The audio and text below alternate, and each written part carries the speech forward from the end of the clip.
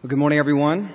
Last week we started a new sermon series on the Minor Prophets, which are the last 12 books in the Old Testament.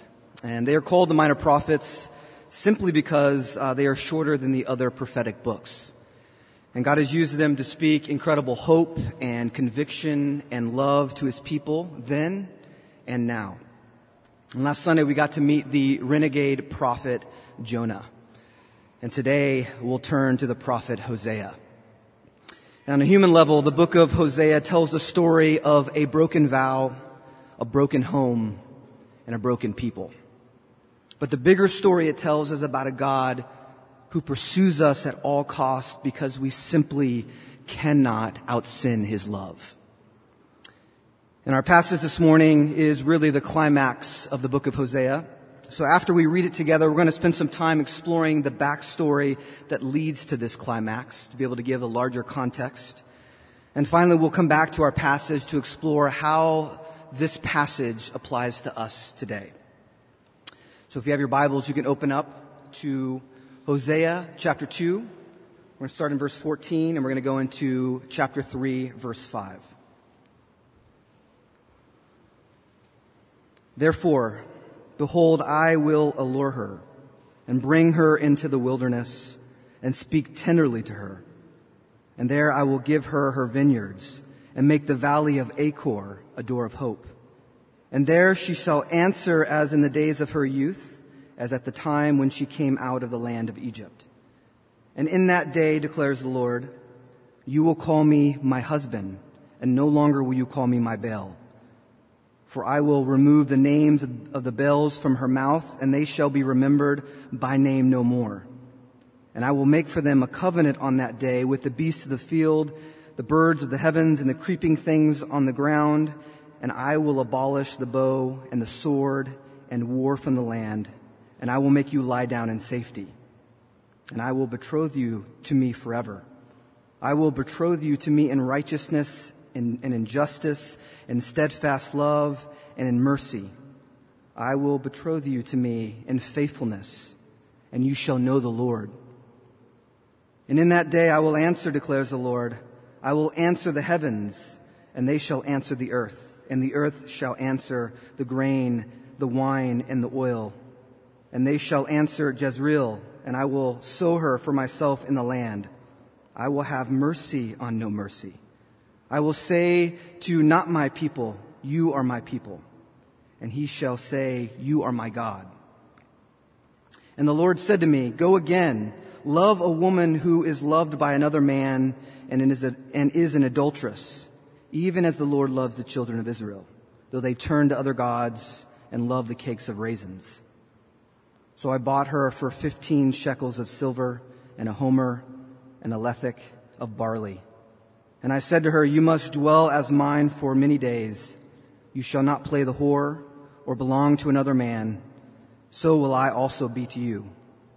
For the children of Israel shall dwell many days without king or prince, without sacrifice or pillar, without ephod or household gods.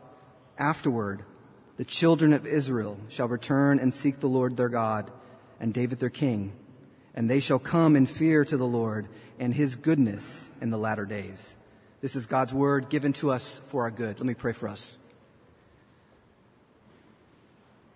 Father, we pray now that you would be present with us. Father, that you would speak tenderly to each of us this morning, wherever we find ourselves. That you would woo us, Father, that you would help us to see the things in which we love to run away with you, to run away from you. We pray, Father, that you would teach us your love. Teach us what it means to be your people. And would you show us above all things that you are the God that pursues us. You are the God that pursues us at all costs. We pray these things in Jesus' name. Amen. Well, a few weeks back, I was out running an errand as often as in the city, a driver slammed on his brakes in front of me. And so I slammed on my brakes, avoiding to hit him, when I heard a mysterious sound. I heard a beep, And I was like, what the heck is that? I ended up hearing it a few more times that day, and I started to wonder if there was something wrong with our car. Well, that night over dinner, my wife Rachel said, hey, I forgot to tell you that I installed a device in the car that will beep every time we do something bad. You know, like when we accelerate too fast or brake too hard. And the deal is that we will get a discount on our car insurance if we receive a good grade on our driving. Now, suffice to say, we were not starting out well because of me. So we had to keep this device in our car for 30 days. And that little beep became my arch nemesis. I would cringe every time I came to a stop and tense up as I waited to hear whether it would judge me. Beep. Now, I tend to think of myself as a competent, efficient driver, but this experience showed me a very different picture of my driving, as did the line graph that they happily provided that tracked our driving patterns. At the end of the month, I had no choice but to concede that according to their standards, I'm a C- driver. Now, in a similar way, but in a more serious way, in the book of Hosea, God offers the nation of Israel, the Israel in the north, an undeniable, concrete picture of themselves that shows how different they are in reality from the people that they have been called to be. And he uses Hosea's life to do it. The very first thing that the Lord says to Hosea is, go take to yourself a wife of whoredom and children of whoredom, for the land commits great whoredom by forsaking the Lord. Now, we may not be accustomed to hearing the word whoredom in our everyday language, in our everyday culture, but Scripture often uses it as a metaphor to describe Israel turning away from the Lord as their first love, as in Exodus 34. And as you read through the story of Scripture, we see that this is the tragic pattern in the life of his people. In Hosea's day, the Israelites had something of a double life going on. On the one hand, they thought of themselves as belonging to Yahweh, the mighty God who had rescued them from Egypt. But it's clear that they do not know him in their day-to-day lives. For example, Hosea accuses them of allowing grave injustice in their communities and then going to the temple and offering sacrifices to God as if everything was okay. And also, they made political alliances that God had forbidden as a sort of insurance policy just in case God did not show up and deliver his people. And they began to worship at the temple of the Canaanite god Baal, known as the storm god, where ritual prostitution was thought to arouse Baal and bring rain on the dry land, as if the God who had provided manna for them for 40 years in the desert wouldn't provide rain that his people needed to grow food. There's even evidence that some in Israel practiced child sacrifice to appease the god Molech. This, of course, was a horrifying violation of God's explicit commands. And so God gives his prophet Hosea the task of beginning a family that will be a living, breathing parable to the people. God is saying, choose as your most intimate relationship a partner who will not be faithful to you. Have children together that might not be your own, because this is how Israel has been towards me. And so Hosea woos a woman named Gomer, and she agrees to be his wife. Now, there's a lot of speculation about whether Gomer is a prostitute by profession or a woman who would become unfaithful during the course of their marriage. But in either case, Hosea marries her, and he loves her despite knowing that she will not keep her vow to him.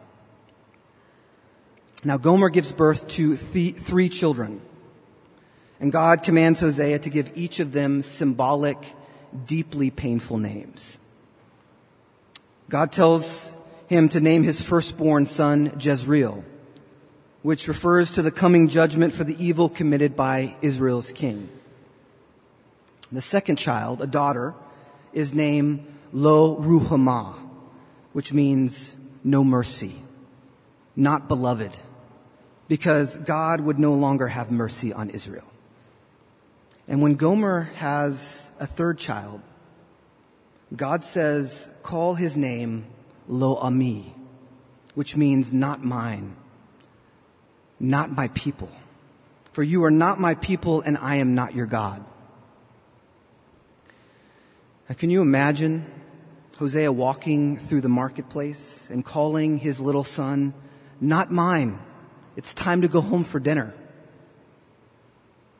It would have been both a painful reminder that this child was in fact not his own because of Gomer's unfaithfulness.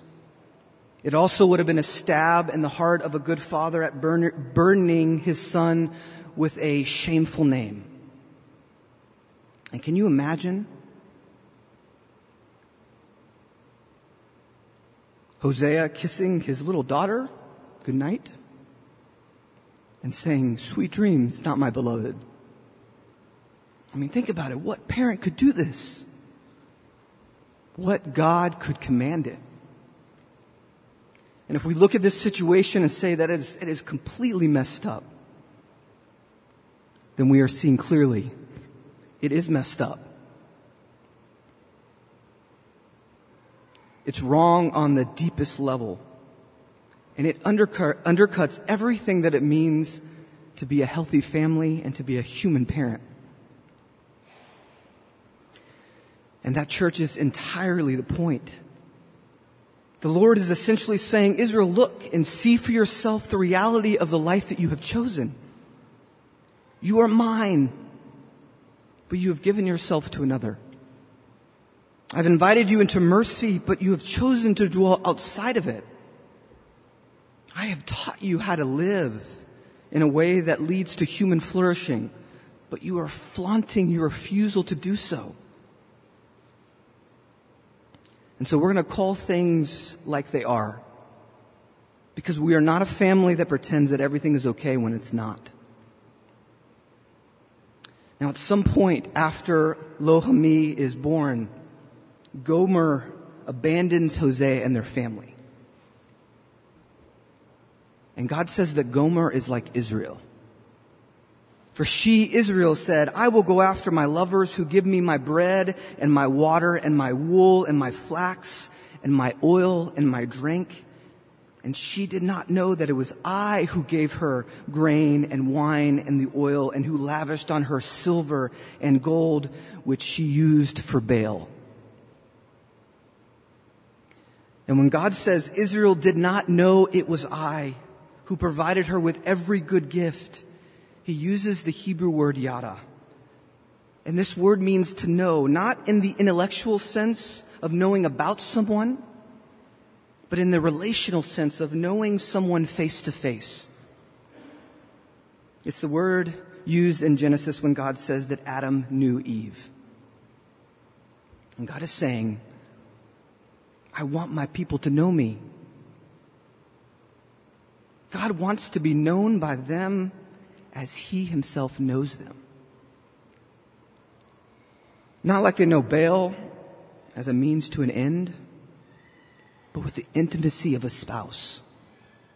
He desires not just to be the God who rescues them in crisis, but the God to whom they entrust themselves for all of their needs and desires and fears and joys of their daily life. But Israel violates the covenant. They have broken their marriage vow. And God considers his option to cut his losses, essentially to divorce himself from his people. Now this leads us to where our passage begins this morning. And I want us to look briefly at 3 images in our passage that are meant to give us hope this morning, that are meant to encourage our hearts. The first image that we see is in verse 14 when God says, behold, I will allure her and bring her into the wilderness and speak tenderly to her. Now, very simply, we see that God is not like us. And that is really good news for people like you and me. His response to deep betrayal and rejection is to ramp up his pursuit. Because, church, it is not possible to outrun God's love. It is not possible to out-sin God's love. It wasn't for Israel, and it's not possible for us. His desire is for us, and he will pursue us in order to restore the broken relationship that we have caused.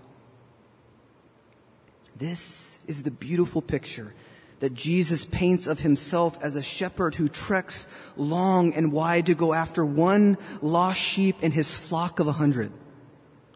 And then he has a party to celebrate when his lost sheep comes home. The second image follows immediately after. And there I will give her her vineyards and make the valley of Achor a door of hope. And in that day, declares the Lord, you will call me my husband, and no longer will you call me my Baal. God goes beyond pursuing Israel. He actually uses the consequences of their sin to work good for them.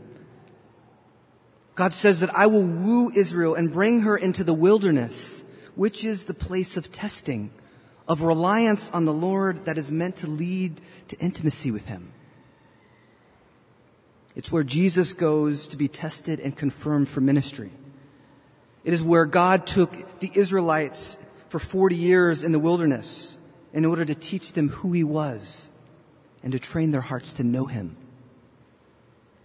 And for Israel now, the wilderness will look like exile in Assyria.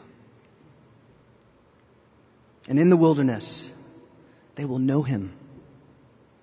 Notice that the good and the hope doesn't come after they have returned from exile, but while they are in exile. You see, church, the Bible says that we are also living in a perpetual state of exile. It's not that we have been forcibly removed to a foreign land, but because of the broken world, the brokenness of this world, all of creation is groaning as in exile. In other words, if we feel that we are not at home in our own lives, it's because we live in a world in which shalom has been shattered.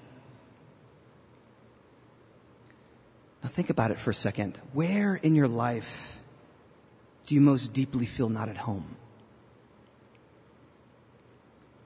For many of us, it's the feeling that we live in a city of over 2 million people, but we aren't really known. It may be showing up to work each day and feeling like your gifts aren't appreciated and put to good use. It may be being seen as the black sheep in your family when you have tried hard to be accepted. God is the God who meets us in exile to redeem us, to bring meaning and restoration and beauty in our lives. You see, in a world that makes us hard, he teaches us kindness. In a world that teaches us to protect ourselves and our material possession, he teaches us love, to open our hands. See, the third image that I want us to see this morning is found in verses 20 to 23. God says, they shall answer Jezreel, and I will sow her for myself in the land. And I will have mercy on no mercy. And I will say to not my people, you are my people. And he shall say, you are my God.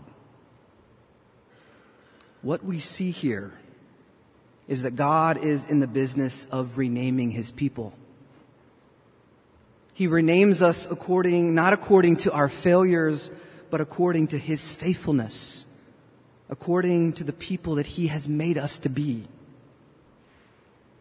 In renaming each of Hosea's children, he redefines his relationship with his people. He gives them hope where there was only desolation. And again, this is the pattern that we see in Scripture. This is what God does. As a matter of fact, in Hosea chapter 12, he makes a point of naming Jacob as a liar and usurper. But if you remember, God renames him Israel, meaning he struggles with God. He knows God. He knows God in his struggle. And as we think about our lives, we each take on names based on verdicts that have been passed upon us over the years by a variety of different people.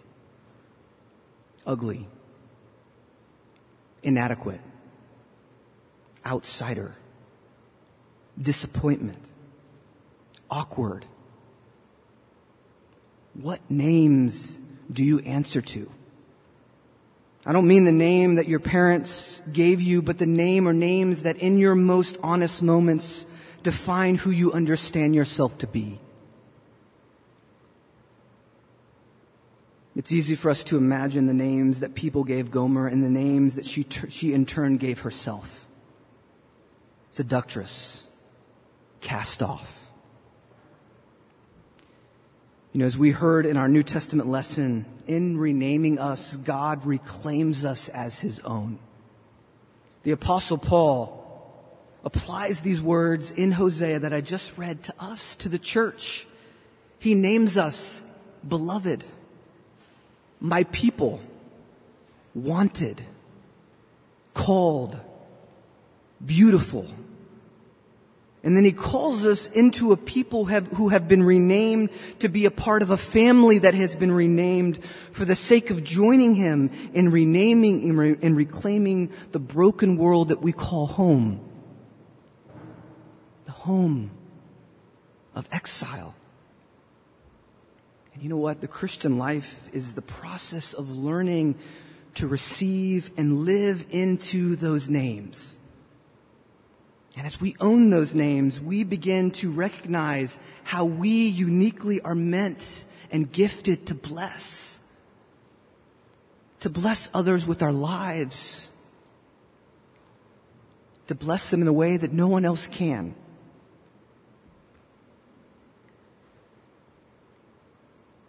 So what happens to Gomer and Hosea? How does the story end? Well, the Lord says in Hosea chapter 3, verse 1, he says this to Hosea, go again and love a woman who is loved by another man, even as the Lord loves the children of Israel. So Hosea sets out to look for Gomer. Her life and her choices have fallen heavy on her. And Hosea finds her on sale on an auction block. And she sees him coming towards her, the man she has jilted and wronged. But rather than reveling in satisfaction as she might have expected, he leaps into action with a heart inflamed by love. He quickly pays the price to save her. It's interesting, right, that we're given that detail. 15 shekels of silver and a homer and a half of a barley. We can imagine him covering her with his cloak and leading her away from that ugly place of buying and selling back to home. And she is relieved. She must have felt relieved because she would have known that he was a kind and long-suffering husband to the point of foolishness. And perhaps what was going through her mind would have been what went through the mind of the prodigal son when he returned home to his father and he said to himself, maybe I will be lucky and he'll let me live as one of his hired servants. But if that is the case, she has underestimated who her husband is. And as the Lord says to Israel, call me my husband, we can imagine Hosea saying joyfully, Gomer, don't call me master. We are together again. Call me my husband. And so he brings her home not to be his slave, but to be his wife. And he says, I am yours and you are mine. You know, this is exactly what Jesus does for us. No matter how far we have strayed away from being the people that he has created us to be, no matter how far we have run from his love and his mercy, he is the God in whom we don't need to hide who we truly are, and who loves us because he made us lovely. He is the God who pursues us with relentless love, who pays the price of his own life to have us holy as his. And people, this is the story, the beautiful story of the book of Hosea. Amen. Let me pray for us. Father, indeed, we pray and we give you thanks for this beautiful picture of what Jesus has done for us, for the church, to redeem us, to woo us, to bring us into his family, who renames us as his wife, who calls us his own. Father, help us to believe that. Help us to renounce those other names and help us to live into that name of being your beloved. Father, give us the courage. Give us the hope. Give us the ability to own that identity. And as a result, may we bless this broken world. May we bless, Lord, your people. We pray these things in Jesus' name. Amen.